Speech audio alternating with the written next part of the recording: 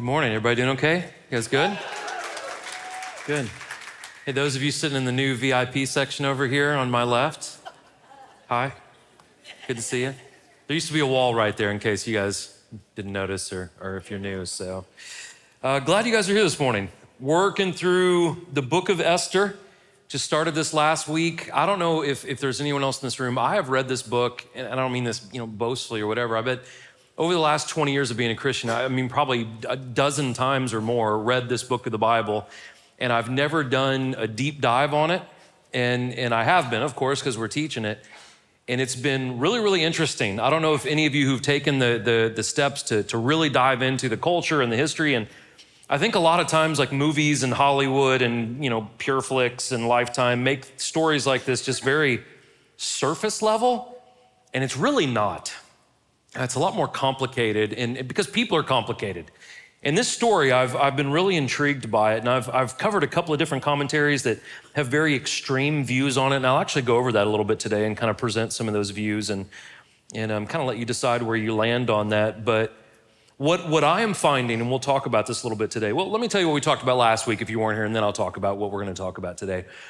So reading a book of the Bible like this that is 2,500 years old, this particular one, it's very easy for us, especially in our culture and our day and age, to step back and kind of be judgmental over the people in these circumstances, because we're so much more evolved than they were back then. And I mean that sarcastically. But when you actually read this book and you take out the things that they struggled with and made mistakes with and compromised on, it's all the same struggles that we have today. We think we're so much more advanced because we hold a piece of technology in our hand or something, but we're not. People are still very, very similar to what they were 2,500 years ago. So we read chapter 1 last week, the story of a guy named King Ahasuerus, otherwise known as Xerxes, and all the men know who that is because of the movie 300. And we talked about Xerxes, and he had this massive party to kind of show off his wealth and his power and his influence. For 6 months, he partied and showed off everything. And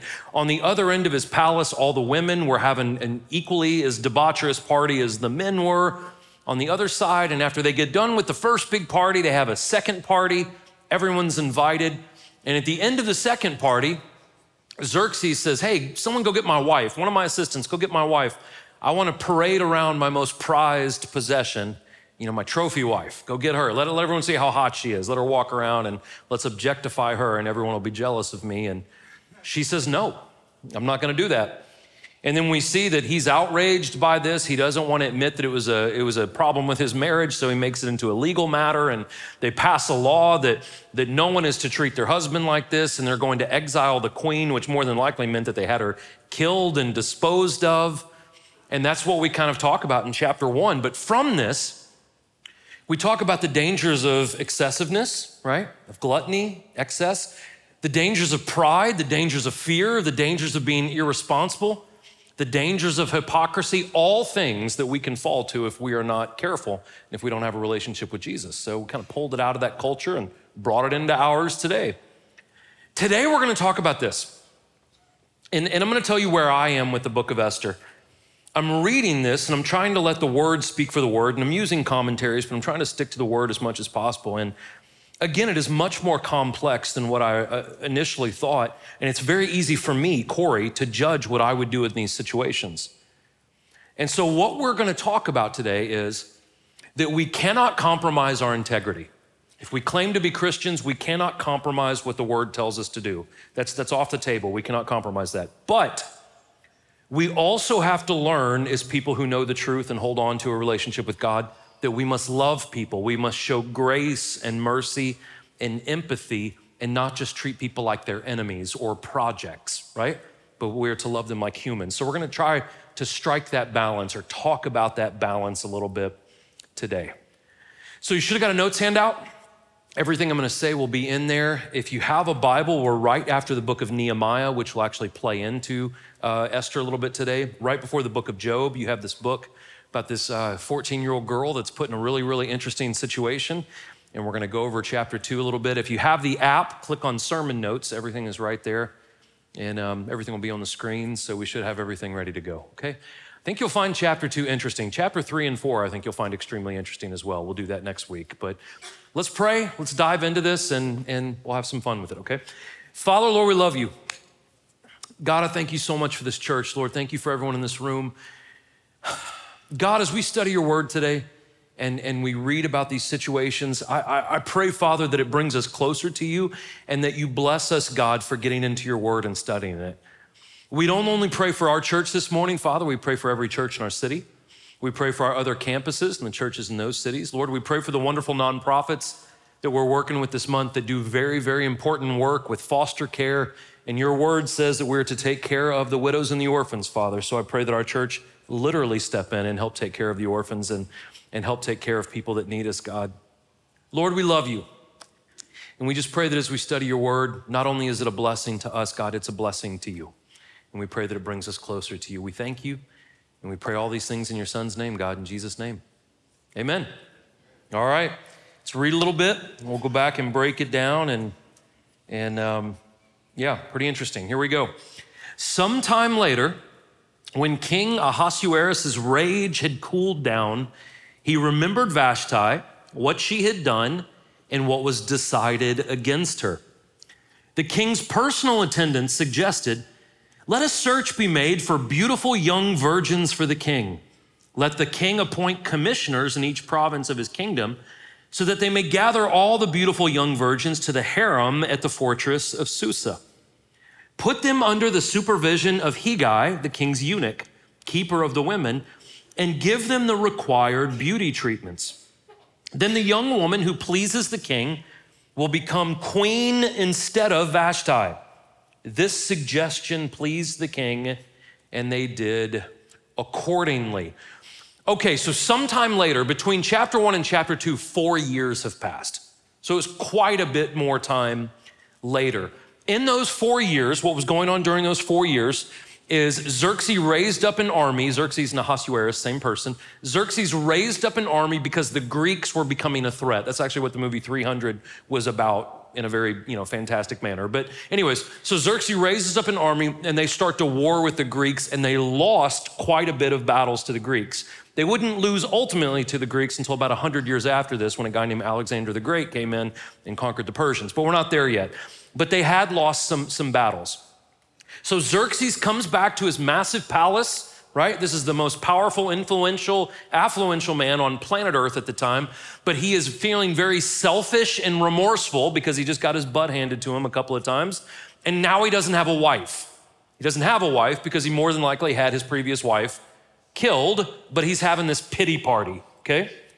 So his assistants, these eunuchs, see that he is having this pity party, and they feel bad for him. Probably more than likely they're just scared of him. So they devise a plan. They say, here's what we'll do to make everything better. We'll go round up all the beautiful young virgins in the empire, and these were young teens. You're talking 13, 14, 15-year-old girls. We're gonna go round them up, and we'll find a new wife for Xerxes. So there was this year-long process of finding these women, basically putting them through like a beauty school so they smell good, look good, wear the right kind of makeup, know how to dress to turn on the king. And all of this was to fulfill the king's very perverse sexual appetite. That's all this was. So it's interesting. What we see here is something that we have a tendency to fall in the trap of today. And what we typically do, a lot like King Xerxes, though maybe not as extreme, is when we have discontentment in our life, instead of running to God, who is the only thing that can give us contentment, we try to patch that discontentment up with worldly pleasures, and typically it just leads to more discontentment. You guys know what I'm talking about this morning, correct? See, what we do is we find out that one of our girlfriends just got divorced, and instead of spending quality time with her and getting her plugged into a good Christian counselor or a church or, praying with her, we take her to Nashville, get her wasted, and get her hooked up with some dude for the night. And that makes everything better, correct? Until the next morning. But it's not just with extreme things like that. I mean, okay, listen, guys, we're gonna have to be super honest this morning. We're all prone to doing things of this nature. And I'll just go ahead and throw it out there. I'll confess something to you guys just for the sake of authenticity and honesty. We used to do 3 services on Sunday at this church. Now we do 2 on Saturday, 2 on Sunday, which is much easier than 3 on one single day, in my opinion. We used to do a 9 o'clock, an 11 o'clock, and then a 6 o'clock at night service. And the 6 o'clock service, pardon me, sucked. Not that we sucked, but a bunch of people came, not as many as the other 2 services, but people would come and they were not plugged in at all. It was a lot of people like from other churches and they were checking it out. They didn't want to commit. And so you couldn't get people to serve. You couldn't get people to give. You couldn't get people to bring other people to church. This is why we got rid of that service. And so what happened was every single Sunday at the end of my weekend, right, and teaching 3 times, I always left really depressed because the Sunday night service just wasn't very good. And so to get to my house from here, I have to pass a Kroger. And I would swing into that said Kroger and I would pick up like a pack of like a 12-pack of Ding Dongs or Twinkies or whatever. I would go to my house and I'd put on like an 80s horror flick, right? And I would eat the whole dang box.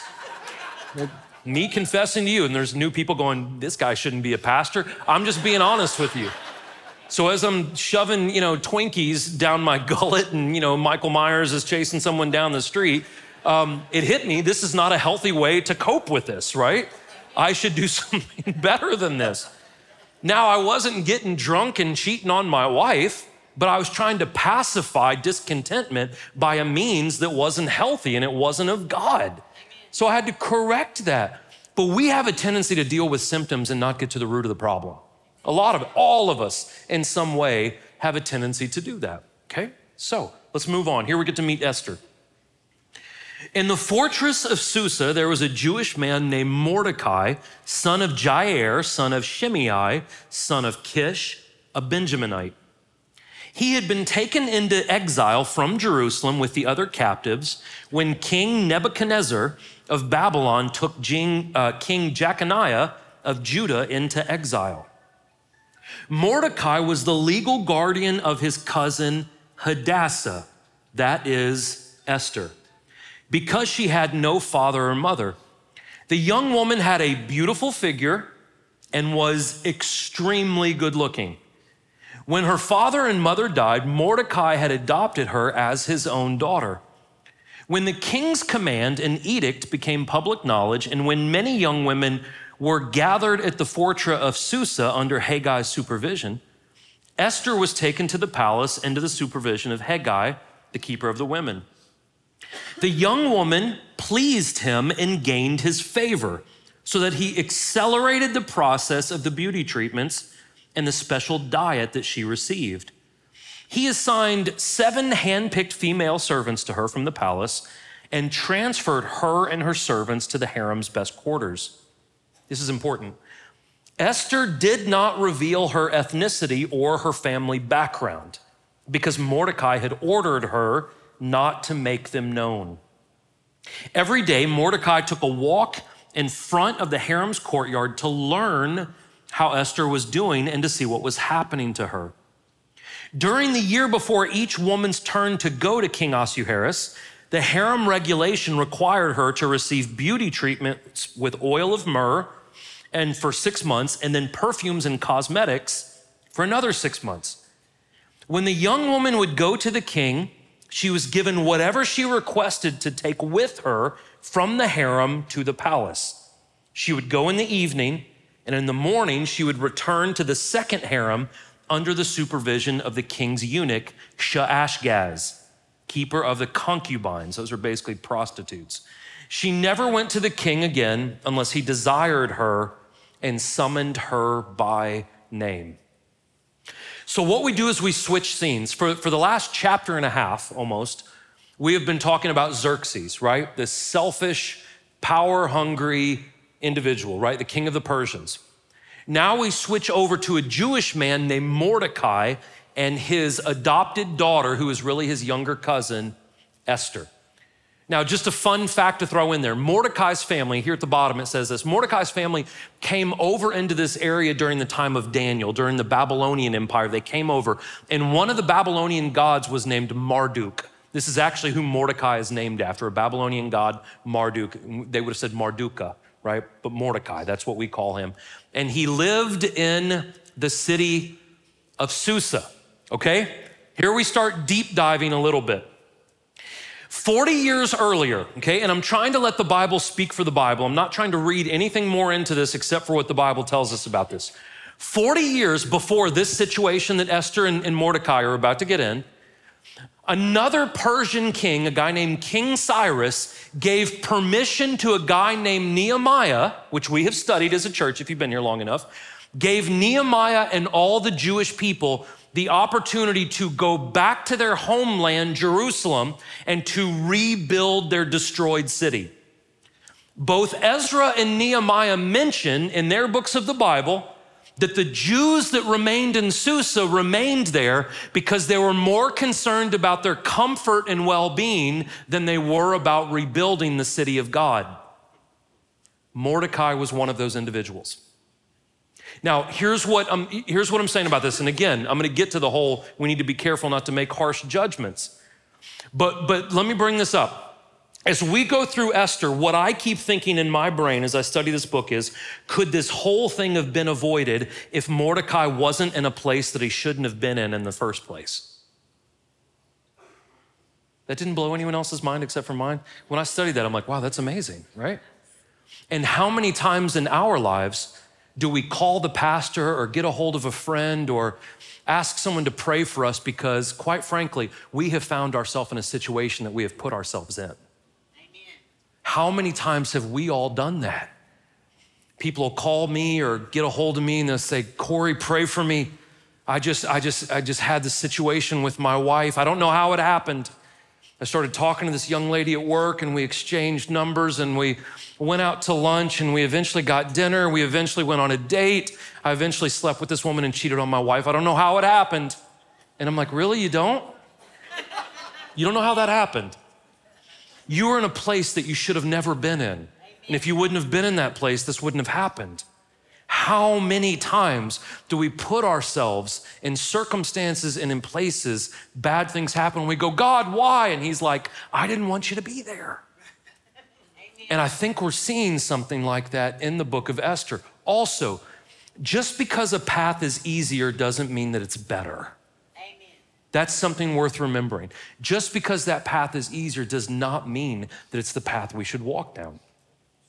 Another interesting thing we see is that Esther is the only person in the book of Esther where we hear both of her names, her Jewish name, which is Hadassah, and her non-Jewish name, her Gentile name, Esther. This is the only person in this book that we hear this of. And so why is that? Why is that important?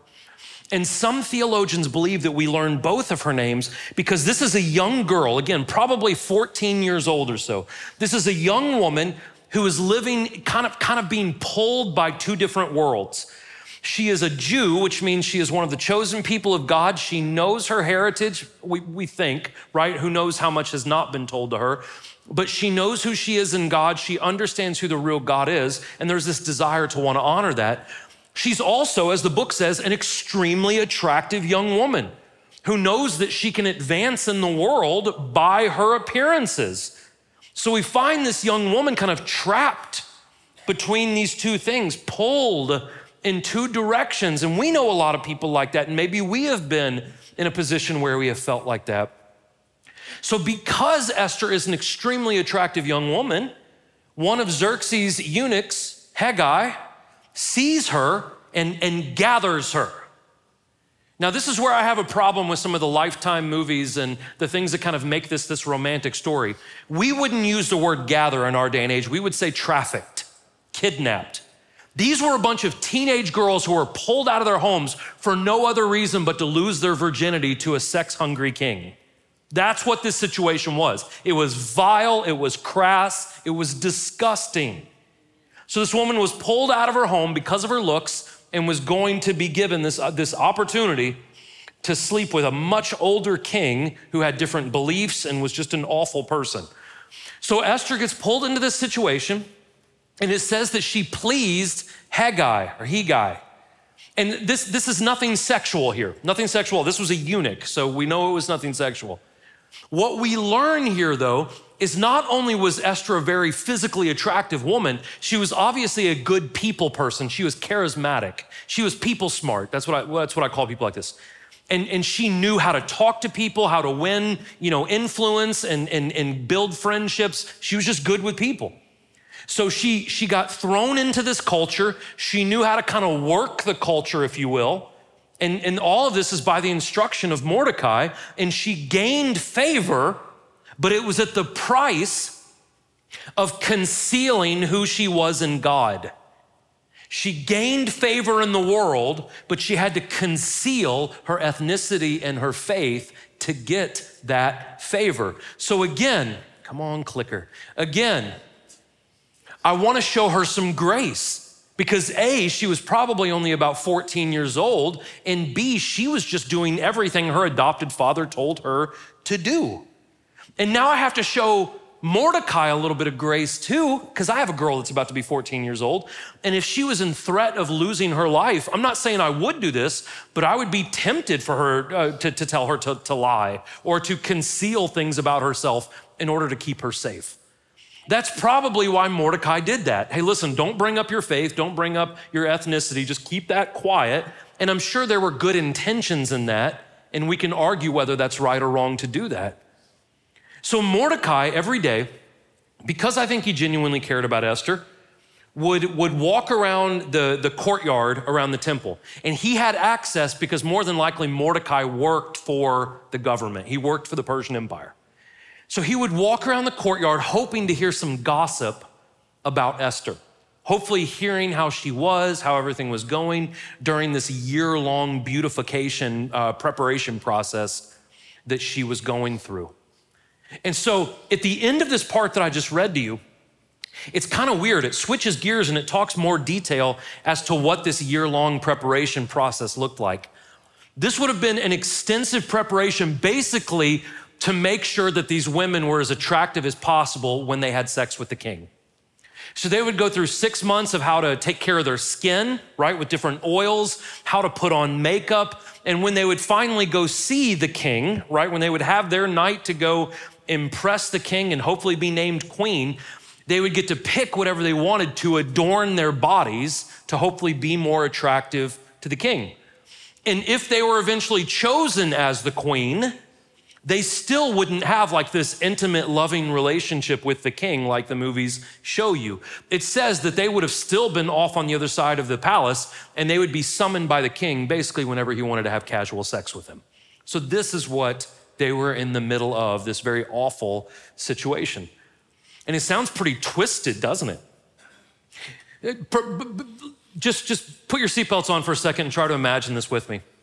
Imagine a society, imagine if you will, a society in which people are objectified, people are expendable, sex is casual and loveless. Imagine a society where people are driven by their personal desires and appetites, and where people's values are based on how they look and in their performance.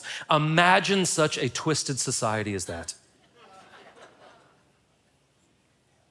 Because you know what happens, and you're seeing it right now in your culture. Whenever godlessness rises, the value of people declines. The largest demographic of people that are growing right now at an exponential rate in the United States and in the Western world in general are nones, N-O-N-E-S, non-believers, right? Atheists. That is the fastest growing demographic in the United States right now. And Christianity is absolutely plummeting. When I spoke at the Men's Summit, right now between men and women, 29% of people in the United States, both men and women, go to church on average only once a month. So this isn't like faithful attendance where people are serving and getting involved. Less than 30% in this one nation under God, which is completely a bogus statement, 29% of the population in the United States goes to church 12 times a year. That's it. And so what happens in a society where faithlessness and godlessness rises, the value of people drops. And I'm not just talking about things like abortion and murder. I'm talking about we live in a society that gets a kick out of watching YouTube videos about elderly people getting sucker punched in subways. We live in a society that loves watching body cam footage of people getting shot in the streets. We live in a society that gets a kick out of people running off the road and crashing and fist fighting because of road rage. And we don't look at people as humans made in the image of God. We look at them as some kind of form of entertainment for me while I'm bored at work. That's what we have done. We have devalued human life on every level, okay?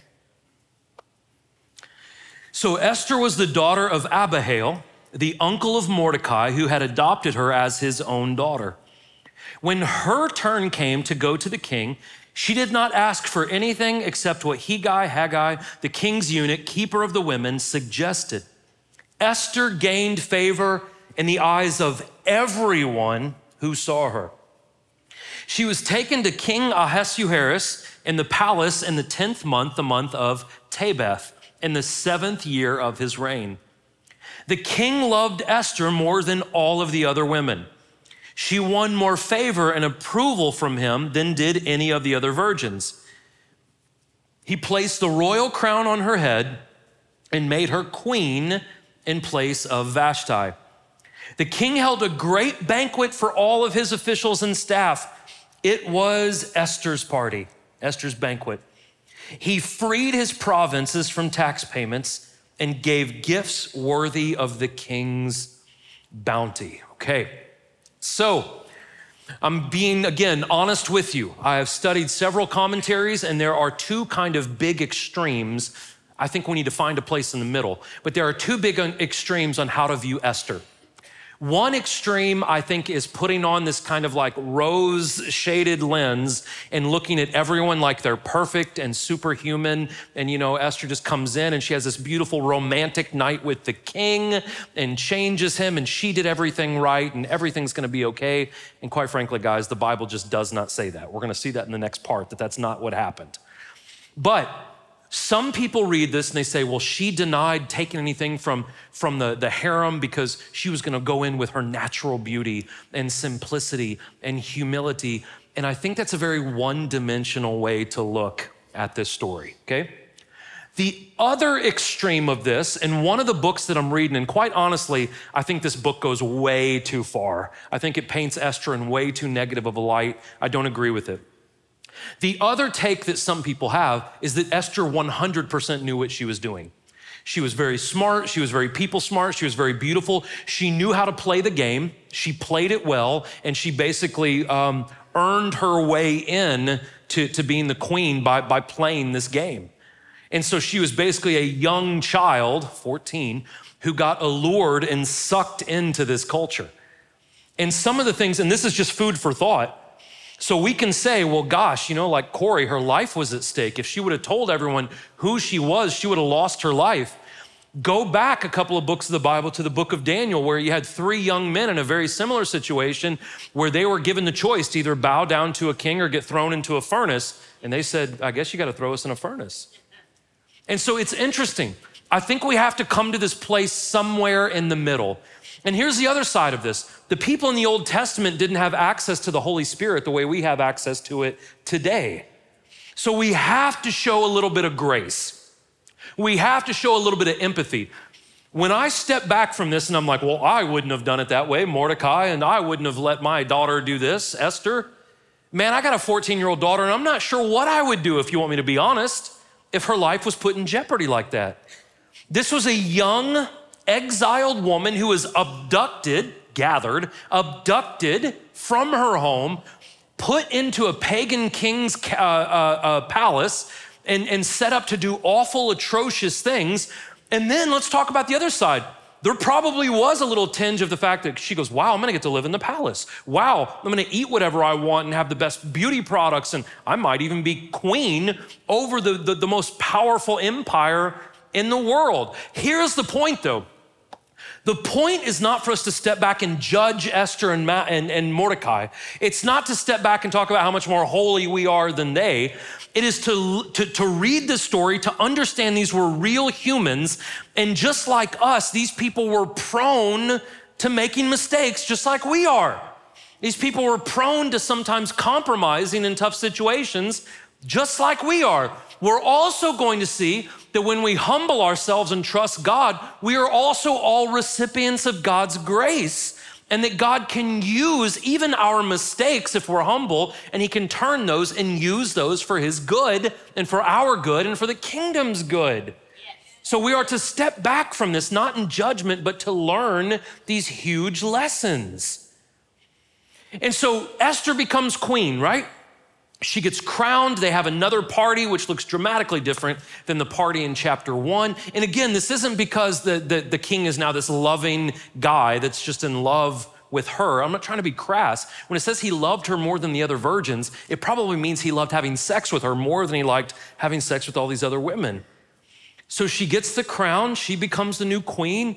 They have a big party. Unlike chapter 1, all the men and women are in the same room.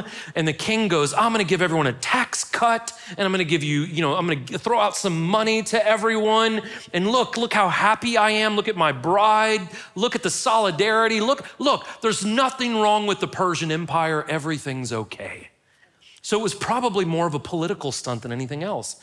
Remember, he had just lost some battles. He just probably killed his previous wife. And so now he's saying, look, everything's okay, right? Everything's good. Well, obviously not everyone thought it was good because some people wanted to kill the king. And that leads to the next part. When the virgins were gathered a second time, Mordecai was sitting at the king's gate. Esther had not revealed her family background or her ethnicity as Mordecai had directed. She obeyed Mordecai's orders as she always had while he raised her. During those days, while Mordecai was sitting at the king's gate, Bigthan and Teresh, two of the king's eunuchs who guarded the entrance, became infuriated and planned to assassinate King Ahasuerus. When Mordecai learned of the plot, he reported it to Queen Esther, and she told the king on Mordecai's behalf. When the report was investigated and verified, both men were hanged in the gallows. This event was recorded in the historical record in the king's presence. So here's how we know that the Lifetime movies about Esther are not 100% accurate. When they make it look like this romantic thing, we learn immediately after that Esther is crowned that they had a second gathering of virgins for the king. What we learn from that is it wasn't just this, relationship that he had with Esther. He still wanted to have sexually perverse relationships with all kinds of virgin teenage girls from around the kingdom. During this second gathering of virgins for the king to have sex with, Mordecai was hanging out in the royal courtyard. Again, he was more than likely an employee of the government, and he had access to Esther. He could get in touch with her. He could relay word to her, and no one knew that they were related yet, but they could stay in contact. So one of these days, when Mordecai was hanging out in the royal court, he's probably just on his break playing Candy Crush or something out there in front of the palace. He's hanging out, and he overhears two of the guards of the front door to the palace talking about a conspiracy to kill the king. And so because Mordecai had access to Esther, the queen, he could get the word to her, and then she could tell the king. Now, we really don't know why these guys wanted to kill him.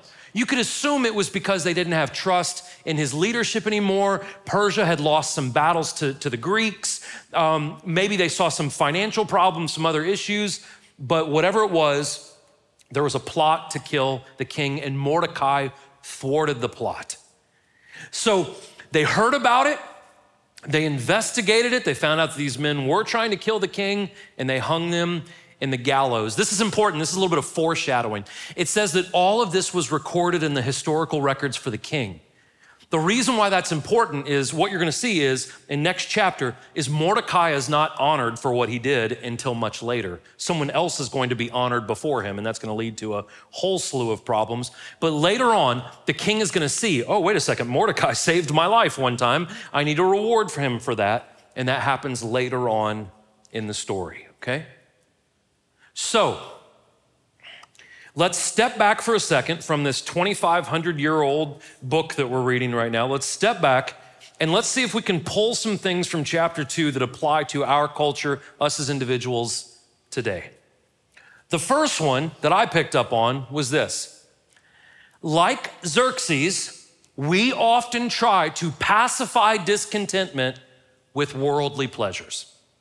That can be drugs, that can be drinking, that can be pornography, that can be sex, that can be food, that can be just distraction, that can be all kinds of different things. But what happens is when we try to just pacify discontentment versus going to God that can give us contentment, all it does is lead us to more discontentment. It just makes it worse. The reason why it makes it worse, and there's a lot of us in this room that can testify to this, is sin has an insatiable appetite. As Christians, we have to understand we're not just meant to like manage sin. We can't just keep this little sin over here that we'll dabble in every once in a while when we feel a little lonely or depressed or sad or anxious. We have to let God eradicate that. We have to let God pull that root up because sin is never satisfied with just a little bit of you. It wants all of you. Sin is like a cancer. It will eventually destroy you. It will destroy your marriage, your friendship, your family, because the devil comes to steal, kill, destroy. And so the point is this: no amount of selfish pursuit of pleasure will fill the void in your life of fulfillment. You have to get that from God. No amount. That's why, those of us who have history of drug abuse and stuff, it was no bump of cocaine that just, okay, that's enough. That's all I ever need, right? Amen. It's not just looking at pornography one time and being like, I am sexually fulfilled now. Amen.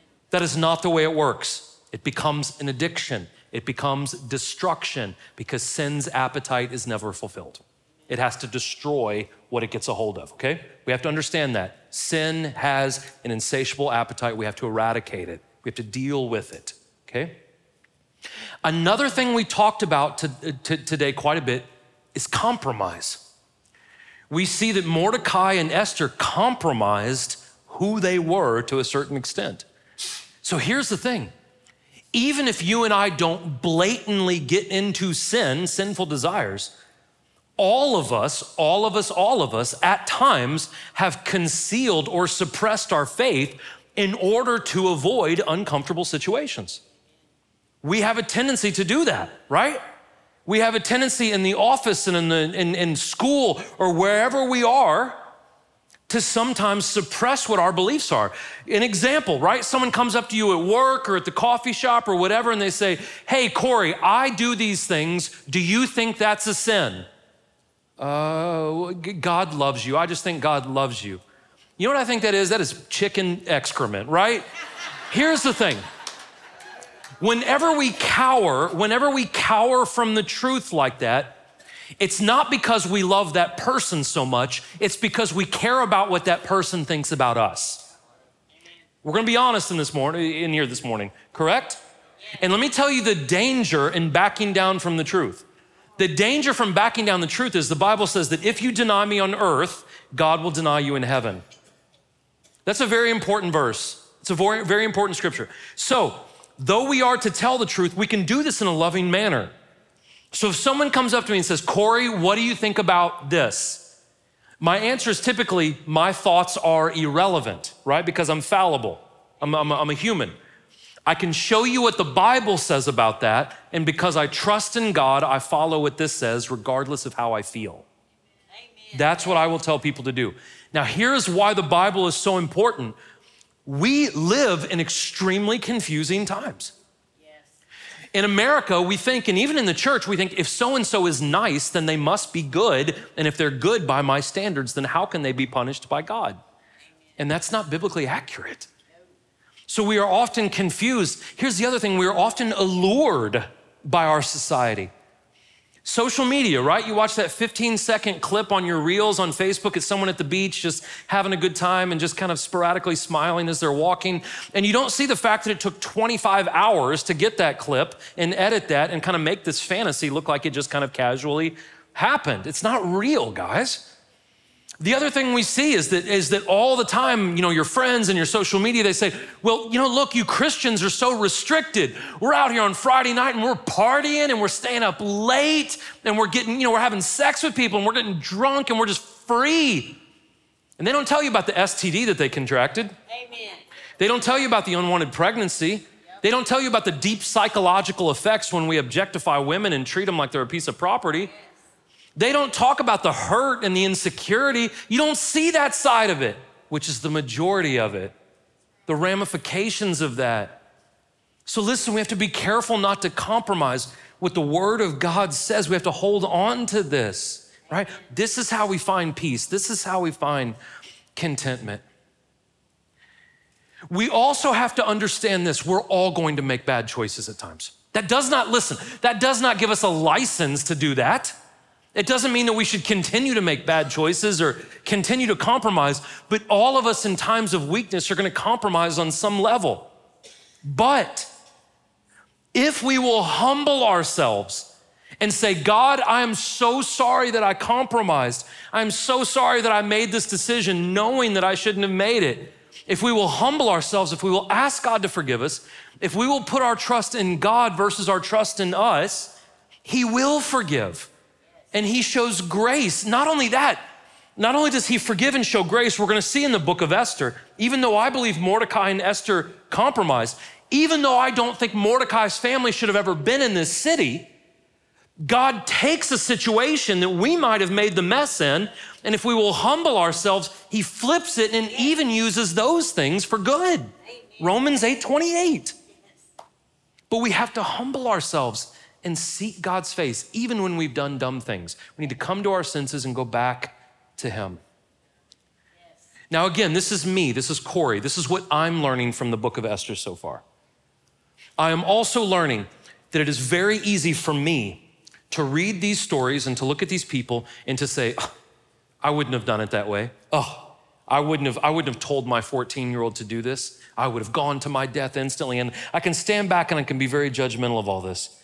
And it is easy not only to judge Mordecai and Esther, it's very easy for us as Christians to step back and look at the world and go, oh, those people are so bad, they're so gross, they're so awful, I can't believe they made these decisions. And listen, how many times have we made compromises in our faith, not because we were going to face death, but because we might lose a little thumbs up on Facebook? Very easy for us to judge these people. I've never been in a situation like this. I've never had my 14-year-old abducted. I've never had to worry about those kinds of things. So this is what Corey is learning. This is very important. Listen, we cannot compromise the truth. You cannot. If you're a Christian in this room, listen to me for a second. You cannot compromise the truth. Regardless if you're doing it in the name of I love this person, or regardless if whatever reason you're tempted to compromise, you cannot compromise, because again, the word says, if we deny Him here, He denies us in eternity. So we cannot do that. That is off the table. But though I am not to compromise my beliefs, I must also learn to look at people the best of my abilities like God looks at them, with empathy, with grace, with mercy, because it is only by, listen, I'm gonna say it about 10 more times because I always get taken way out of context when I say things like this. Just because God loves someone doesn't mean that that person is saved. Just because I love someone doesn't mean that I condone what they're doing.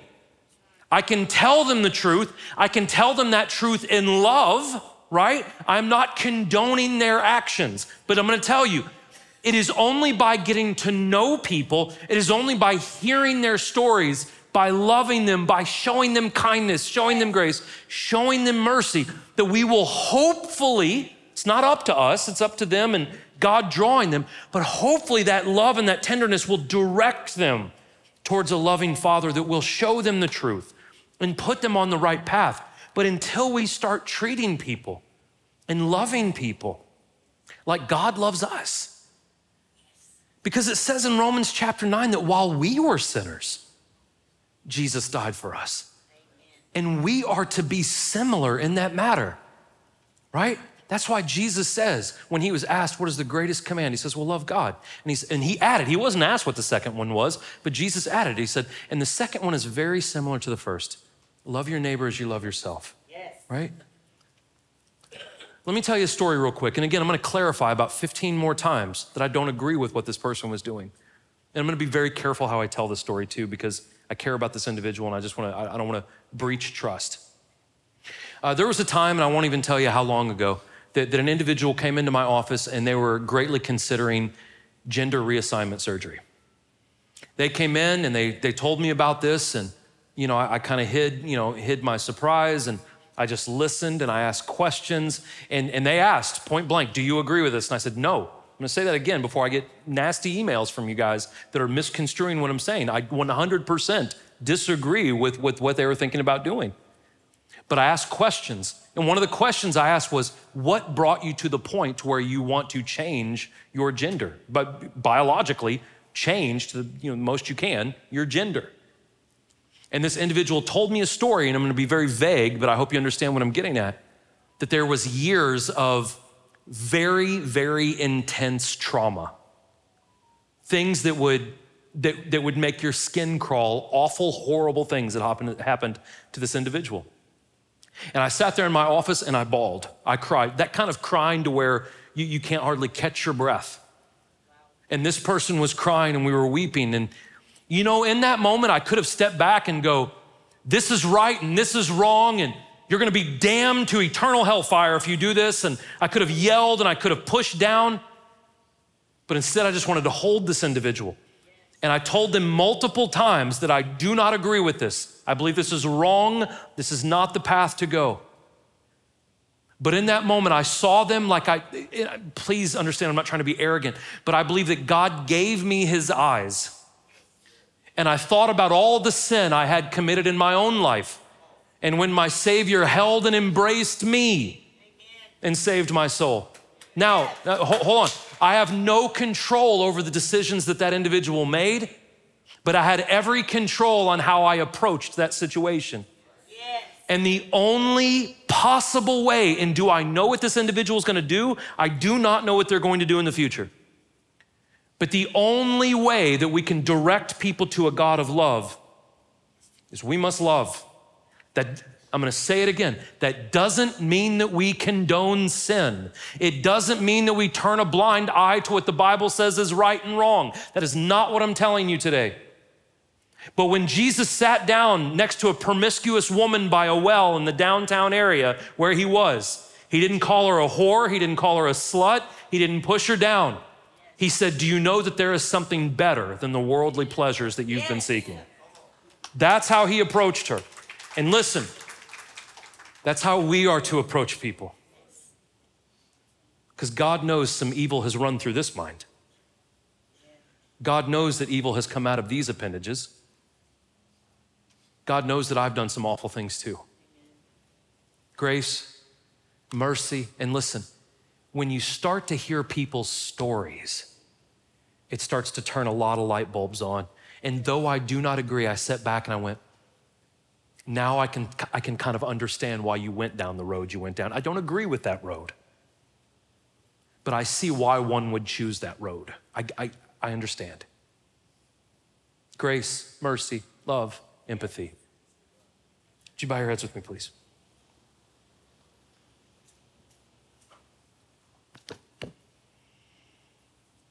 If you are in this room and maybe you are not a believer, or maybe you're a new believer and you got questions, up here on my right, your left, Pastor Jonathan is up here. He does all of our discipleship process. If you have any questions for Jonathan, he'd love to talk with you, okay? I'm not trying to out him or pick on him, but he was not a Christian until his college years. And if you wanted to ask him about what helped, push him over the edge and having faith versus not having faith, he's an open book. He'd love to talk with you. We also have men and women on both sides of the stage. If you need prayer for anything in your life, please don't let pride or embarrassment or anything like that stop you from going up here and just getting prayer for whatever you might have going on in your life. The last thing is this, all the way around this room, all the way around, where we see a lamp on a table, and if you're sitting in the middle, there are disposable cups of bread and wine, which is the communion. That represents the body and blood of Jesus Christ. Everyone who asks God to forgive them of their sins, you are welcome to take the body and blood of Jesus Christ, the bread and the wine. And what that is a simple reminder that Jesus found us when we were at our ugliest, our worst, our most defiant. And he loved us. He doesn't condone our sin, but he loves us so much that he gives us freedom from that sin, from the ramification of that sin, forgiveness of that sin. And because God has been so gracious with us, we are to go out into this very dark, confused, hostile world, and we are to be gracious with others. Father, Lord, we love you. God, thank you for your grace and your mercy. Thank you, Lord, that you would send your son to die on a cross for a sinner like me, for people who have made mistakes, people who have done atrocious things, God. That if we will just humble ourselves, God, you show mercy.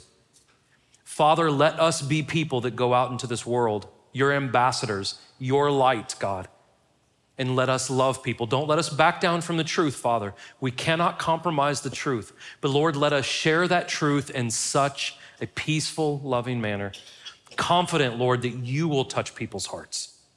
If we will build the bridge, God, that you will touch people's hearts. We love you, Father. We thank you. Be with everyone in this room until we meet again. We pray all these things in your son's name, Lord, in Jesus' name. Amen. God bless you guys. I hope you have a good rest of your Sunday.